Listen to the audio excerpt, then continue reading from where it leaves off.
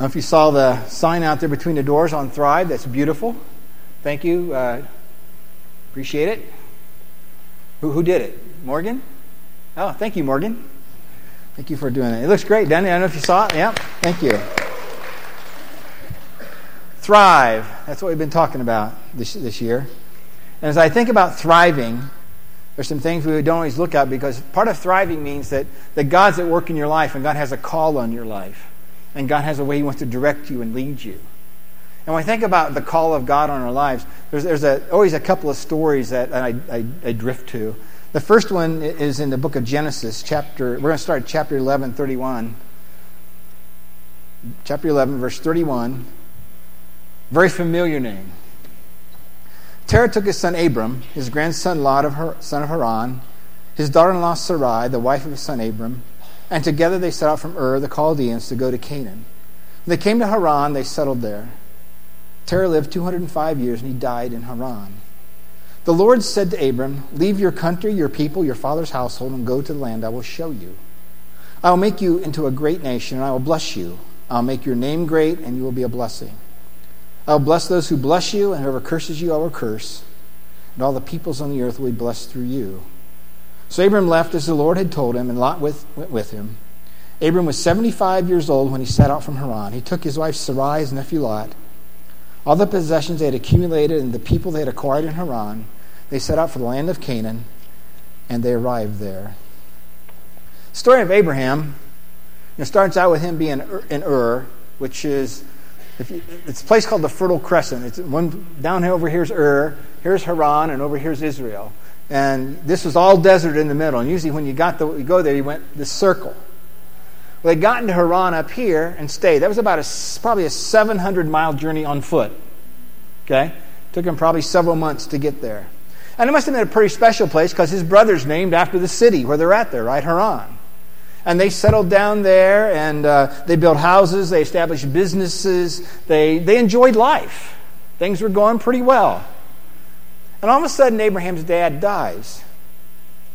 And it's not long after he dies that the Lord shows up again. I don't know if Abraham's walking somewhere, if he's just praying, but somehow the Lord shows up and said, "Leave your country, your people, your father's household, and go to the place I will show you." And he must have thought, "Leave? My father's buried here, Lord. And you want me to leave? My family has settled here. My brother's here. And by your word, I'm just supposed to pack up, pick up, and go wherever you lead me?" See, God doesn't exactly tell him where he's going. Okay? God doesn't tell him how long the journey's going to be. He just tells him to pack up and go. You see, God's calling Abraham to leave everything that's kind of secure in his life. To take everything with him that he can, and by faith go to wherever God tells him to go. Just launch out by faith, Abraham. So he's to forsake all his old support systems. He's to forsake everything he knows and absolutely trust God to take him. God has his call on Abraham's life. And so Abraham does what he's told to do. He launches out by faith. He just goes wherever God leads him. See, God's call on his life makes him have to decide whether he's going to follow where God wants him or if he's going to be comfortable. And it's pretty comfortable here in Haran, God. I know the place real well, Dad's buried here, my brother's here, we got good business going on. I just don't know if I want to do that. And you know what? Following God was no guarantee in Abraham's life. When he does follow God, he ends up in Canaan, right? It's not long. You know the story. It's not long. What happens in the land of Canaan? There's a famine in the land, right? So Abraham, all of a sudden, he's got this famine, and he doesn't know what to do, and he decides to go to Egypt. And he gets to Egypt, and he says to Sarah, "Man, you're a fox." Okay? And they're going to see you, and they're going to take you for a wife. And if they know I'm your husband, they're going to kill me to get you. So just tell them I'm your brother. So that's what happens. We know that Pharaoh comes and takes Sarah and is going to include him in his harem. And, of course, he finds out that Sarah and Abraham are really married.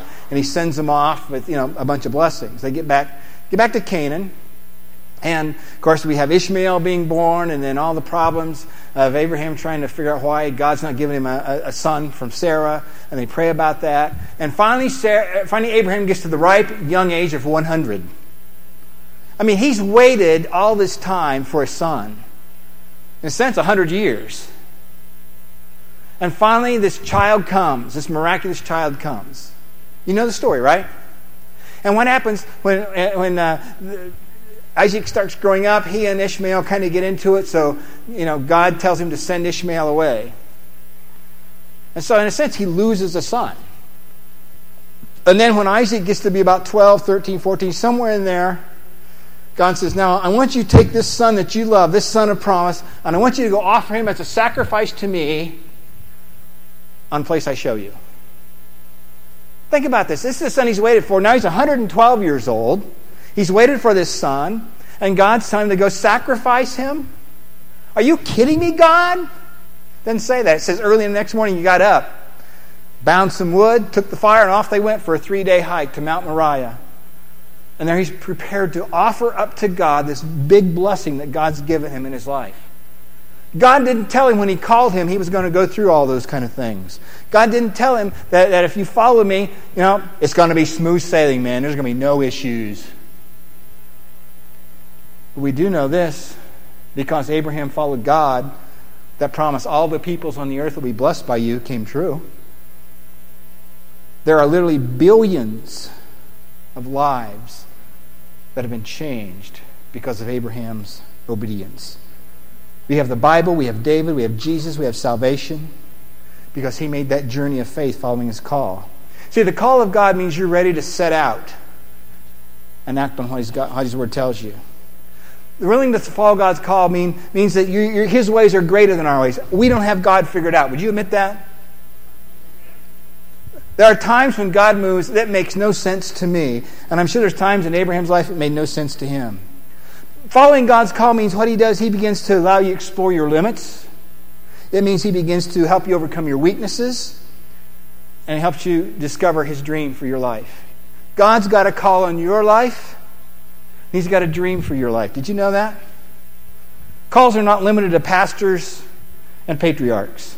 Hey, that PMP, pastors, patriarchs, and people. Right? Well, what if Abraham would have said no? No, I don't think so, God. I really don't. There was a guy in the Bible who did say no to God's call. Remember who that was?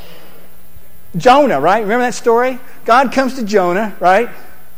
And said, son of Amittai, Jonah 1, verse 2, go to the city of Nineveh and preach against it, because its wickedness has come upon me. But Jonah ran from the Lord and headed for Tarshish. He went down to Joppa, where he found a ship bound for that port. After paying fare, he went on board and sailed to Tarshish to flee from the Lord. Now, first of all, you got to know, you can't run from God because you're always running into God. You got that? Because Jonah gets on this boat. God says go east. He goes west. He gets on his boat. He's in the middle of the Mediterranean. What happens? Storm comes up, right? This great storm, it starts tossing the boat, right? And in that day and age, they casted lots, right? They drew straws. And the straw fell on Jonah, and they found out he was the issue. And they said, what should we do? And he says, throw me overboard. But they didn't want to. So when they decided not to, it says the storm got worse. Because they knew Jonah was running from the Lord. Jonah was running from God's call. And Jonah didn't want to do what God told him to do. Well, finally it got so bad, they tossed him overboard. You remember the rest of the story, don't you? It says God prepared a big fish, swallowed Jonah, and Jonah prayed for 3 days in the belly of the fish, and finally he becomes fish vomit. Probably a nicer way to say that, but he's fish vomit. Right? So that's what happens if you say no to God's call. You become fish vomit.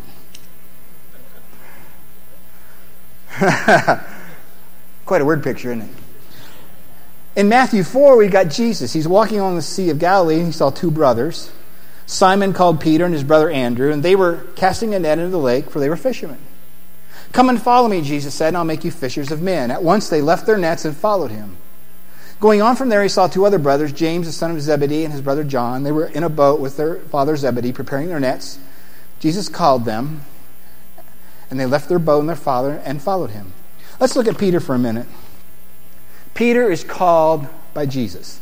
He's just doing his thing. He's just fishing, okay? He just enjoys fishing.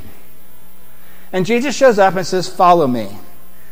Jesus' call disrupts Peter's life and lifestyle. Did you ever notice that? In fact, he's, in a sense, given a new job, but really has no job. Right now, all he's supposed to do is follow Jesus. He's supposed to become a student. That's his calling. Follow me and learn from me, and I'll teach you how to fish for men. Okay? He leaves his place of employment. He leaves his friends. He leaves his family. His wife doesn't travel with him. He has no permanent location. What does Jesus do? Jesus just travels around different spots. He's always got to learn new names. How'd you like that? I'm terrible at learning new names.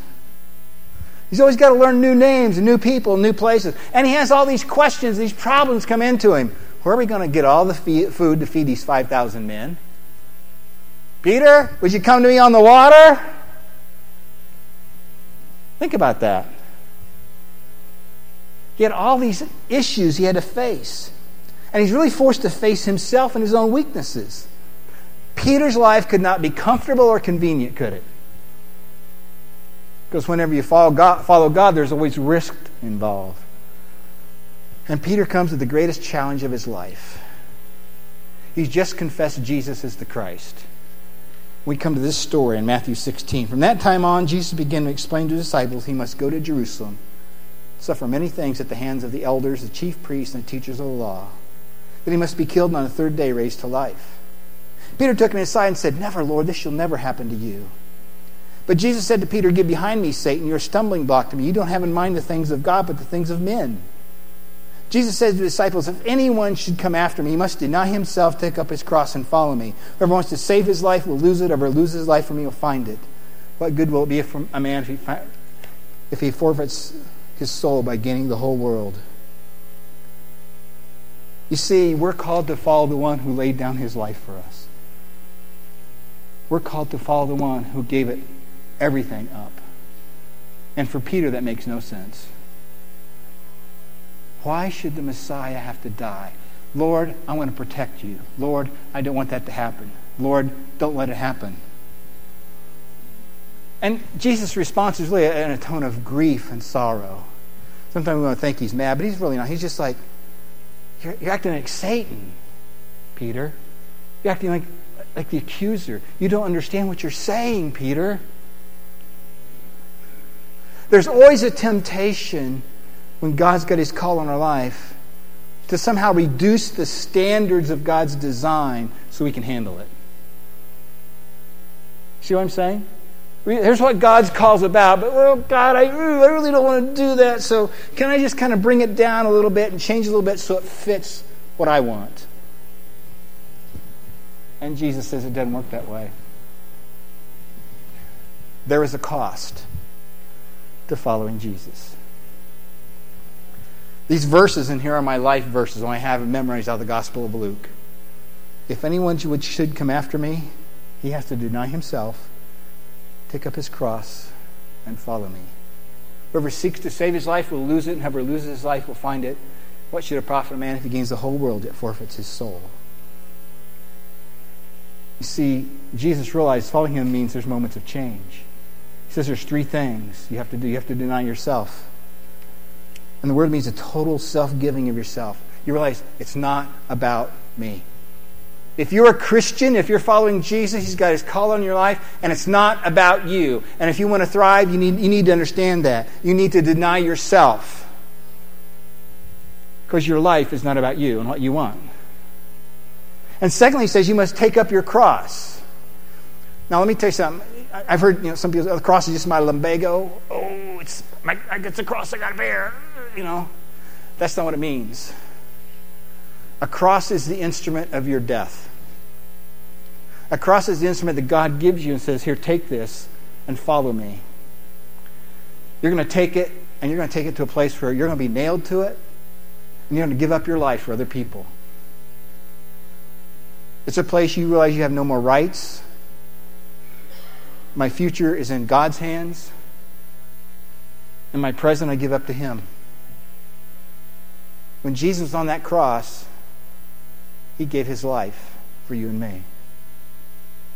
Everybody in that day and age knew the cross was a place you lost your life. If you're a follower of Jesus, you have lost your life for him because he lost his life for you. Then he says, follow me.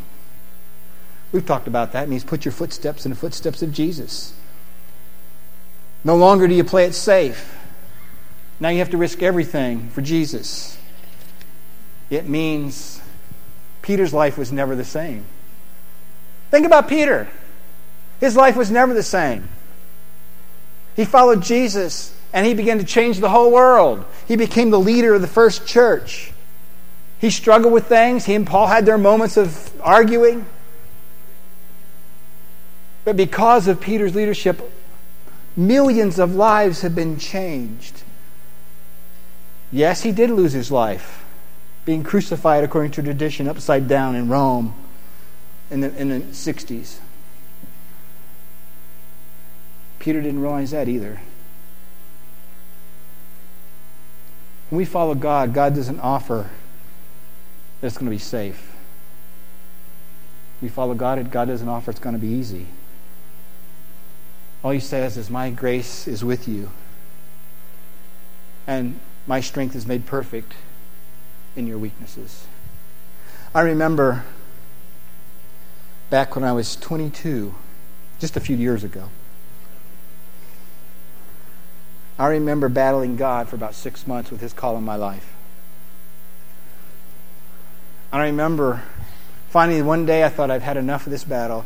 I came home after picking up carpet for my dad in Indianapolis, Indiana, kneeling by my bed, opening my Bible and said, God, I have enough of this. I want to know what your call is in my life. And through His Word, He spoke to me and said, I have a call on your life to be a pastor. Can I tell you, I was scared to death at that moment. I was scared to death to tell her she didn't marry a pastor. She married a carpet layer, okay? That's a pretty safe job. I was scared to tell my dad. I was doing most of the carpet installation in my dad's store. And I didn't know where God was going to lead. 4 years at a college right just 10 miles from our house. I didn't know God was going to let me go to college there. It was a blessing. I didn't know God was going to lead me to some little town in Indiana named Argus, and the people we'd meet there, beautiful people, good people.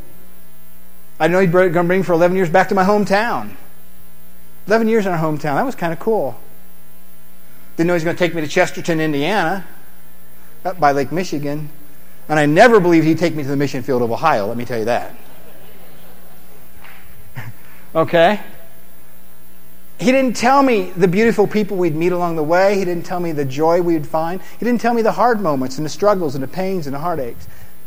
God just says, trust me and follow me.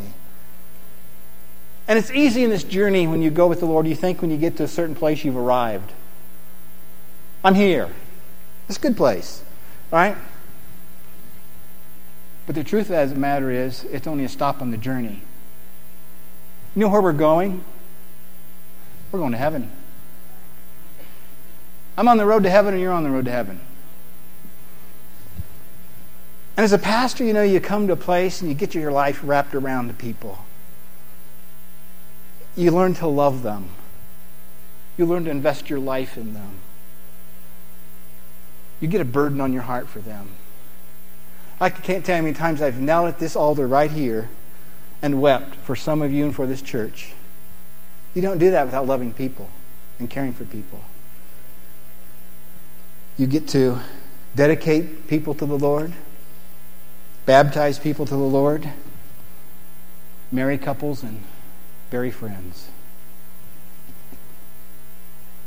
You've prayed for them, held their hand when it's tough, wept with them, and laughed with them. And as a pastor, when you do that, God does a deep work in your heart. And the lives become entwined together. Because you love people. You can't serve the Lord and not love people.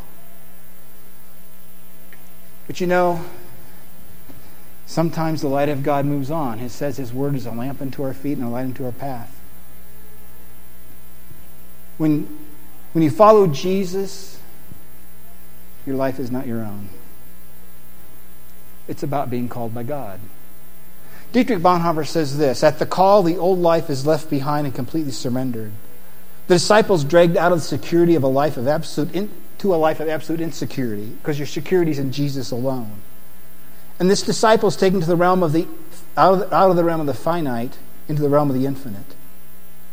It is a life of nothing else than bondage to Jesus Christ alone. We are called to an exclusive attachment to the person of Jesus. is the call to leave everything that's nailed down and follow Jesus into the unknown by faith alone. When God called us here 7 years ago, we came wounded and broken. We were. Of course, we didn't know how bad you guys were kind of in that place too. You've helped us heal. You welcomed us into your hearts. You welcomed us into your homes. And you've helped us heal. You've allowed me to be real again. I always thought I should be real, but when you get burnt by a friend and a couple board members, it makes it hard to be real. But I've learned that.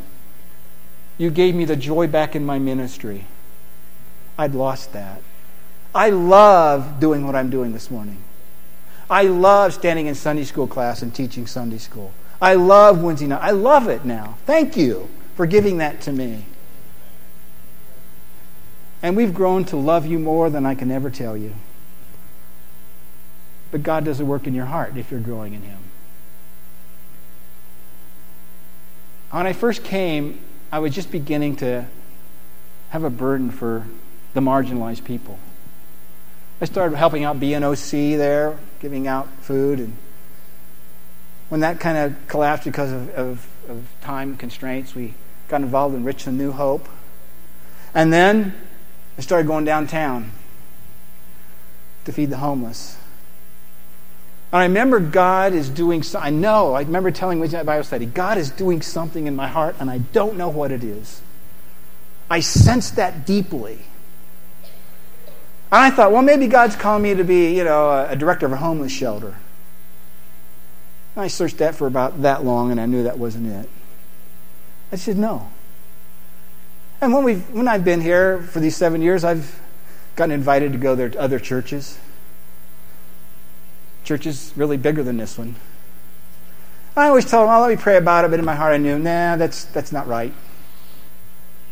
Well, in the middle of December, I got a call again from a church in Indiana.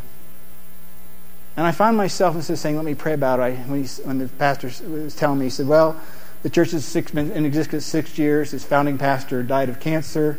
The next guy that followed him had an affair with the church secretary. It's a very hurting and broken church. Used to run 600, runs 300. He says they have a ministry where they feed 700 families a month out of their church. They have a Coke giveaway there. But they need somebody to come in and help them heal. Would you be interested? And before I could say, let me pray about it, the word sure came out of my mouth. I backed away and said, wait, I want to pray about it. And I did. He said, send me your resume, and I did. And they called me, and I went over to talk to him. I thought, well, maybe I'm going to learn something there I can bring back here. That's happened. That's not what happened. We were driving home after that interview, and I remember talking with Brenda. I argued with God for 3 hours, but the story of Jonah kind of sets hard on you. And I finally said, what do you think we're supposed to do? And she said, I don't want to say. And I said, yeah, I don't want to say either. What do you think we're supposed to do? And she said, I think we're supposed to follow through on this. And I said, yeah, I do too. Last Sunday, I went over there to preach a message to candidate. That's why I wasn't here. They've given me a call, and I have accepted. That doesn't mean we're leaving tomorrow. You have to put up with me for about another 4 months. Although next Sunday we're going to a marriage retreat. Okay, because I've been telling them my wife needs it, but it might be me. And I want you to know it's not because of anything bad. There's absolutely nothing bad going on. Everything wonderful is going on. We love all of you from the bottom of our hearts. That's what makes it really hard. It's not because I want to go. Because I don't. It's not because I'm angry with anybody. Because I'm not. But when I knelt by my bed at the age of 22 and gave my life to Jesus in a call to ministry, I told him, wherever you lead me, I will go. That's what ties me, is my call to Jesus to be a pastor of a church. And what ties me here or wherever is the call that God has put on my life to be at a certain church for a certain time. I was walking in this sanctuary praying about 1.5 years, 2 years ago. And God spoke to my heart and said, this church is well. It doesn't mean we don't have things we need to deal with. But from where it's been, you're healed. When I begin to say, God, where do we go from here? And I've worked with the board as we've talked about different things. You have a wonderful board, let me tell you. And we've talked about different things and put together different things, talking about where to go. But there's moments I thought, man, I just don't feel like I'm getting traction. We've got some good things coming. Deaf ministry starts next Sunday. Hope you'll be praying about that and praying for that.